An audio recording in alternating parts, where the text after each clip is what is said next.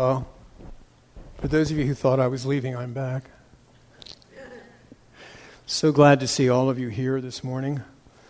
So glad you can join us in worshiping the King of Kings and the Lord of Lords and lifting up our Messiah, Yeshua, so that he might draw people unto himself. Amen? Amen. Last night we looked at Genesis chapter 21. This morning we're going to be looking at Genesis chapter 22, specifically verses 1 to 14. And the title of the sermon is, Then He Raised the Knife. Then He Raised the Knife. Wasn't enough to travel 3 days, or build the altar, or stack on the wood, or bind his son, or even to place his son on the altar. No. God waited until the great patriarch Abraham raised the knife. What's the obvious question? Why wait so long? Why does God take us to the edge? Has anybody been there? Do you have the t-shirt? I wore my t-shirt out edges ago. And then he raised the knife. You know, there are times when even doing what is right seems like it will backfire on you. Isn't that true? Old habits are hard to break. One guy invariably left the cap to the toothpaste off, and for years his wife had hounded him about it. Finally, on their 25th wedding anniversary, he made a private commitment to break the annoying habit. And so with faithfulness and regularity, he screwed on the toothpaste cap every time he used it. And after a full week of unbroken success, the poor guy was blindsided by his very suspicious wife. She cornered him at the breakfast table and said, "Why did you stop brushing your teeth?" I just thought I'd throw that in there. In today's portion, we observe a man who deeply loved God, but was put in an extremely difficult position by God. He was called upon to give up that which was most dear to him. We just read a moment ago, Genesis 22, verses 1 to 14, one of the most touching texts in all of Scripture. It was the testing of Abraham, and a sacrifice was required. Beersheba was a town about 30 miles south of Jerusalem. The year was about 1860 BC. A man over 100 years old knelt to pray. His name was Abraham. Perhaps no man ever loved God more than he did. Called out of his pagan environment at the age of 75, Abraham followed God to a strange and distant land. He and his wife Sarah were childless. God promised them a son who would be the progenitor of an entire race of people. Finally, long after the normal time of parenting, Sarah gave birth to Isaac. And oh, how Abraham and Sarah loved their son Isaac. He would be the receiver of all they possessed one day, the heir to all of God's great promises. Well, Isaac had reached the age of young manhood, and oh, how fine and handsome he was. How blessed the elderly parents must have felt to have such an incredible, wonderful son.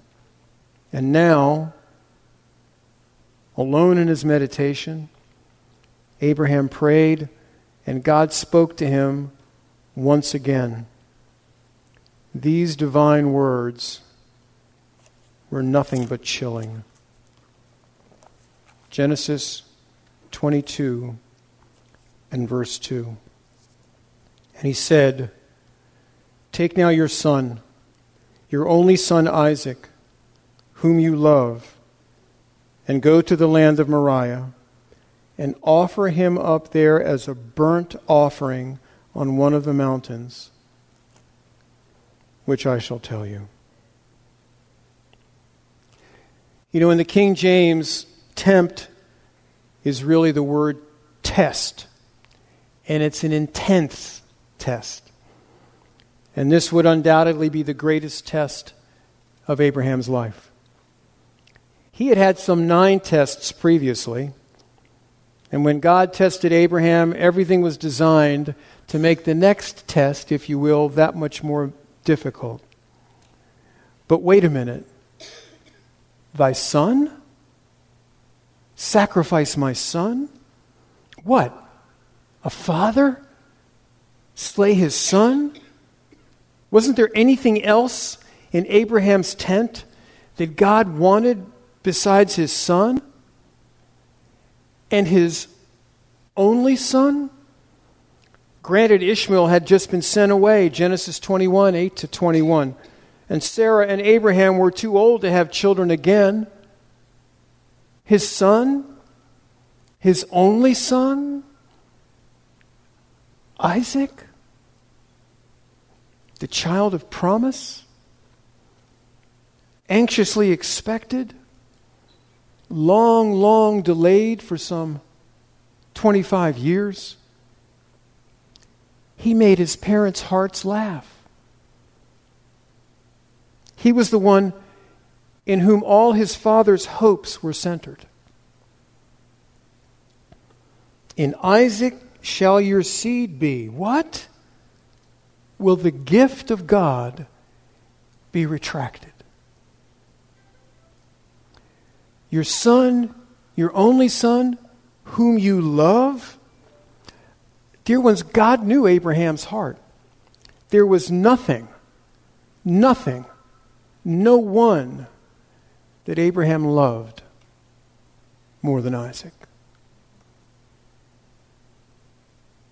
God never before or since has ever asked for human sacrifice. Why then? Why then? To test the authenticity of Abraham's faith and to remind Abraham to adore the giver more than the gift. To adore the giver more than the gift. There are many things in life we don't think we can live without. And even the thought of losing those things sends flashes of panic through some of us. And at such times, our loving Father must pry our fingers loose from what holds our hearts captive and preoccupies us. But, we protest, I can't live without that position, without that relationship, without that possession, without that, you fill in the blank. Luke 14:26, we must love God supremely. Sometimes that love must be tested. The Bible says of the disciples, they left all and followed Yeshua.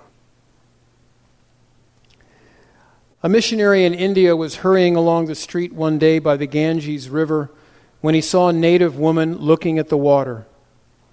In her arms was a sickly infant, while at her side stood a beautiful, healthy boy. The missionary, on questioning her, found she was in deep distress and was trying to make up her mind to give an offering to her God. He tried to dissuade her, telling her of the love of Yeshua and his sacrifice for her, but after a time, he had to leave. Hours later, he saw her again with the sickly baby in her arms, but the beautiful boy was gone. And he knew what had happened. She had thrown the boy to the crocodiles in the river. She said, I made an offering to my God. But why did you give your healthy boy? Why not this sickly little one? Asked the missionary. Rising to her feet, the woman replied, we give our gods our best. Do we?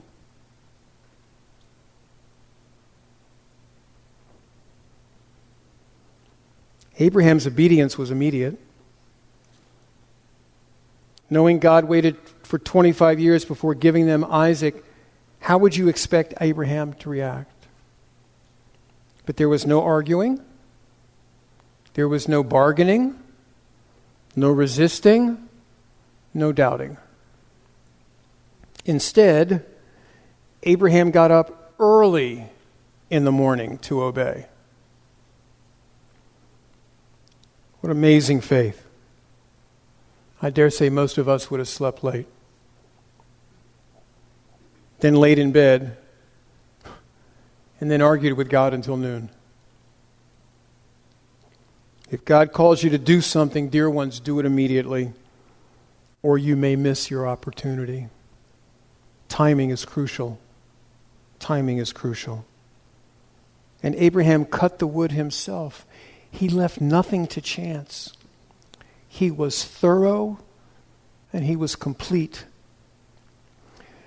You know, it's easy in the spur of the moment to hastily do some heroic deed, but Abraham had to endure 3 days of travel to Moriah. 3 days of seeing his son for the last time. His voice, his eyes, his features, to observe his most likely precious personality. And then Abraham's own hand would grasp the sacrificial knife. But see the man as he leaves his servants behind, lest they interfere. See the man as he gathers stones, builds the altar, arranges the wood. See the man as he binds his son and places him on the altar. And finally, I can only assume with tears flowing, he unsheaths his knife and raises it to plunge it into his son's heart. Why didn't God stop Abraham after 3 days of travel? Why didn't God stop him on his way up the Mount Moriah? Why was it only when he raised the knife did God stop him? And I think the only answer we can come to is this. God wanted total surrender. Total surrender. Dear, when something gut-wrenching happened when Abraham raised his knife. Isaac didn't die on Moriah, but Abraham did. His base nature and will died, and his love for the world died. And at that moment, God stopped him. The test was over. How could Abraham raise that knife? Because his obedience was based on faith. Verse 5. And we, he and his son, will return to you. And as we read in Hebrews 11, 17 to 19, God cannot lie and his word cannot fail. So, God could raise Isaac even if Isaac's body burned up to ashes. And then there's this incredible, mysterious utterance by Isaac in verse 8. Where's the lamb? Abraham paused and said,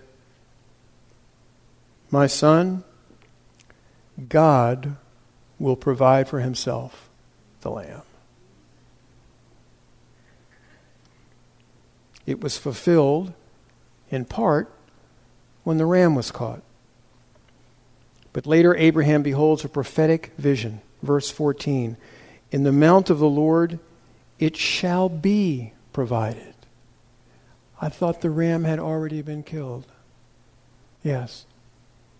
But the lamb had not yet been provided. What provision did Abraham see? 2 Chronicles chapter 3 verse 1. Part of Mount Moriah became the site of the temple where many lambs were sacrificed, but Abraham saw an even better and more enduring sacrifice that would be provided. The very spot where Abraham, the father of many, offered his son became known as Calvary, and became the site where another Father, our Heavenly Father, did offer up his Son for the sins of the world, slain from the foundation of the world. And as Abraham received back his son in figure from the dead, so God's Son did rise to justify us from our sins. Thank God for Abraham's obedience. The story is told of a laborer who was a mature believer and gave a solid testimony before everyone he knew, especially at the workplace. His boss came to him one day and said, "You know, whatever you've got, I want it. You have such peace and joy and contentment. How can I get this?" The laborer said, "Go to your home, put on your best suit, come down here and work in the mud with the rest of us, and you can have it." "What are you talking about? I could never do that. I'm the boss, you're the worker. I can't do that. That's beneath my dignity." The boss came back a couple months later and said, "I ask you again, what is it that you have and how can I get it?" "I told you, go put on your best suit, come down and work in the mud with us, and you can have it." And again, the boss just got furious and rushed off in a huff. Finally, in desperation, he came back to the laborer and said, "I don't care what it takes, I'll do anything." And it was then that the laborer said, "Will you put on your best suit and come down and work in the mud?" The boss agreed that he would do even that. The laborer then said to him, "You don't have to." Do you see the point? The laborer knew what was standing between the boss and Messiah. It was pride and it was self. God tested Abraham. I'm afraid, dear ones, we must expect God to test us, most likely with what we hold most dear. He that is unprepared may fail the test. And so I ask you, is there something standing between you and Messiah? Do you need healing? Dear ones, sometimes God allows wounds, but he also heals. If the righteous scarcely be saved, where shall the ungodly and sinner appear? Do you need to be saved? I once told a Jewish man that I was witnessing to, sharing my faith, that he really needed to be saved. He told me, "To be what?" I said, "Saved." He said, "Saved, that's what we Jewish people do when we buy wholesale instead of retail." I said, "No, it's not the word saved I want you to concentrate on. It's what you're saved from." And he said, "What is that?"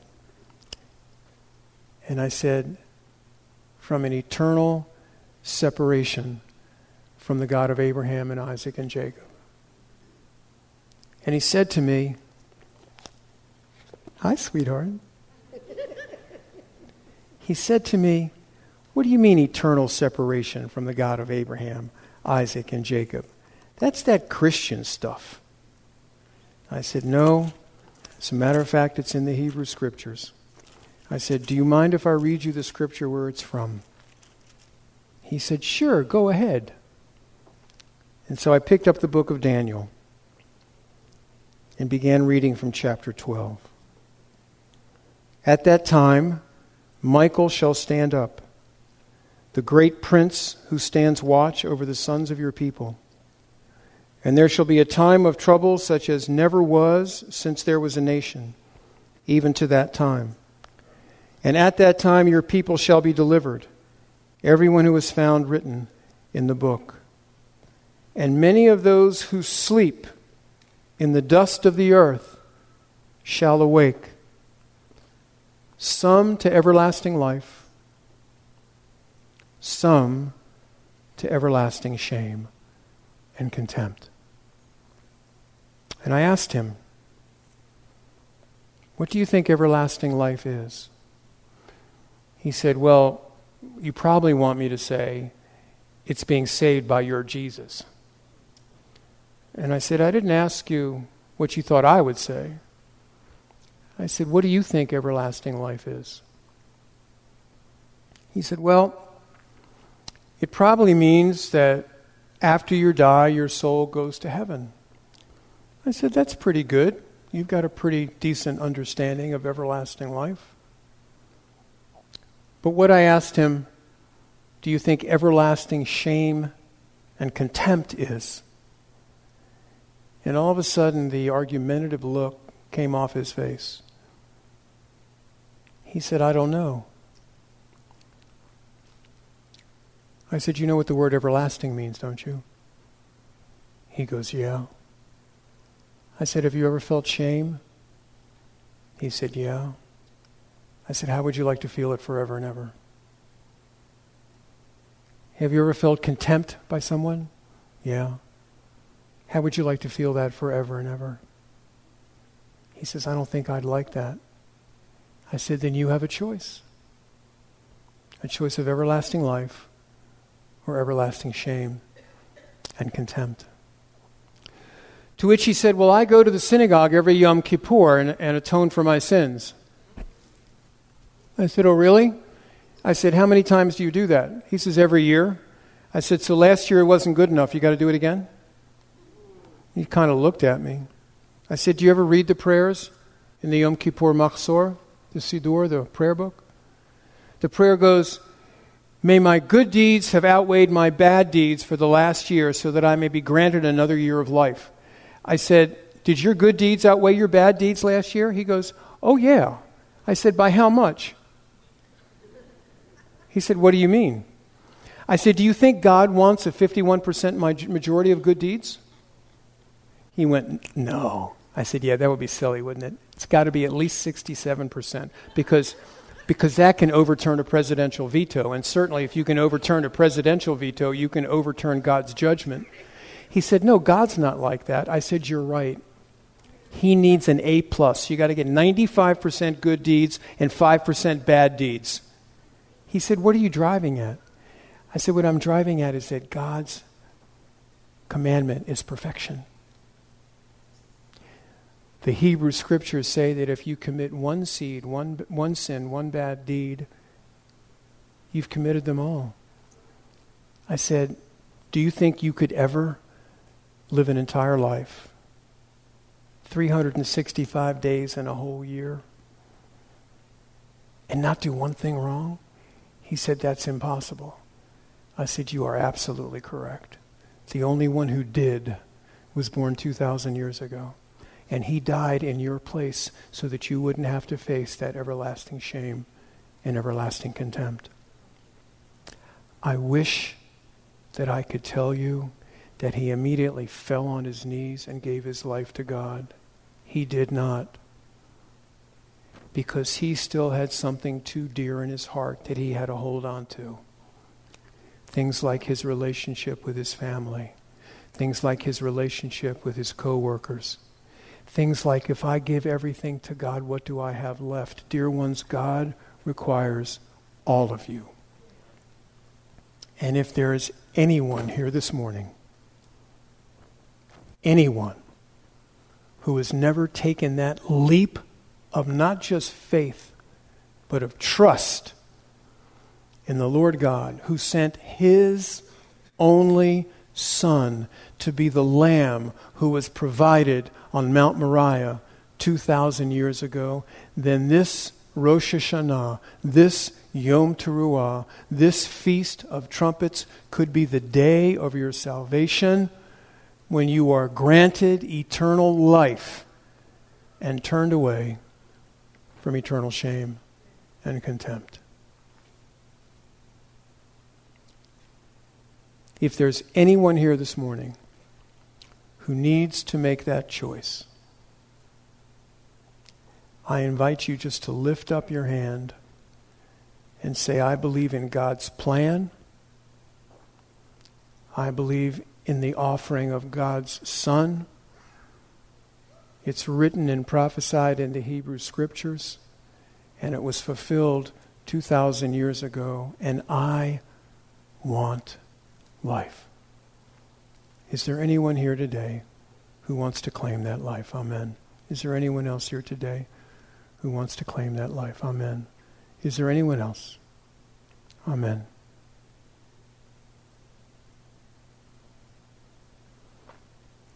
Avinu Malkeinu, our Father and our King.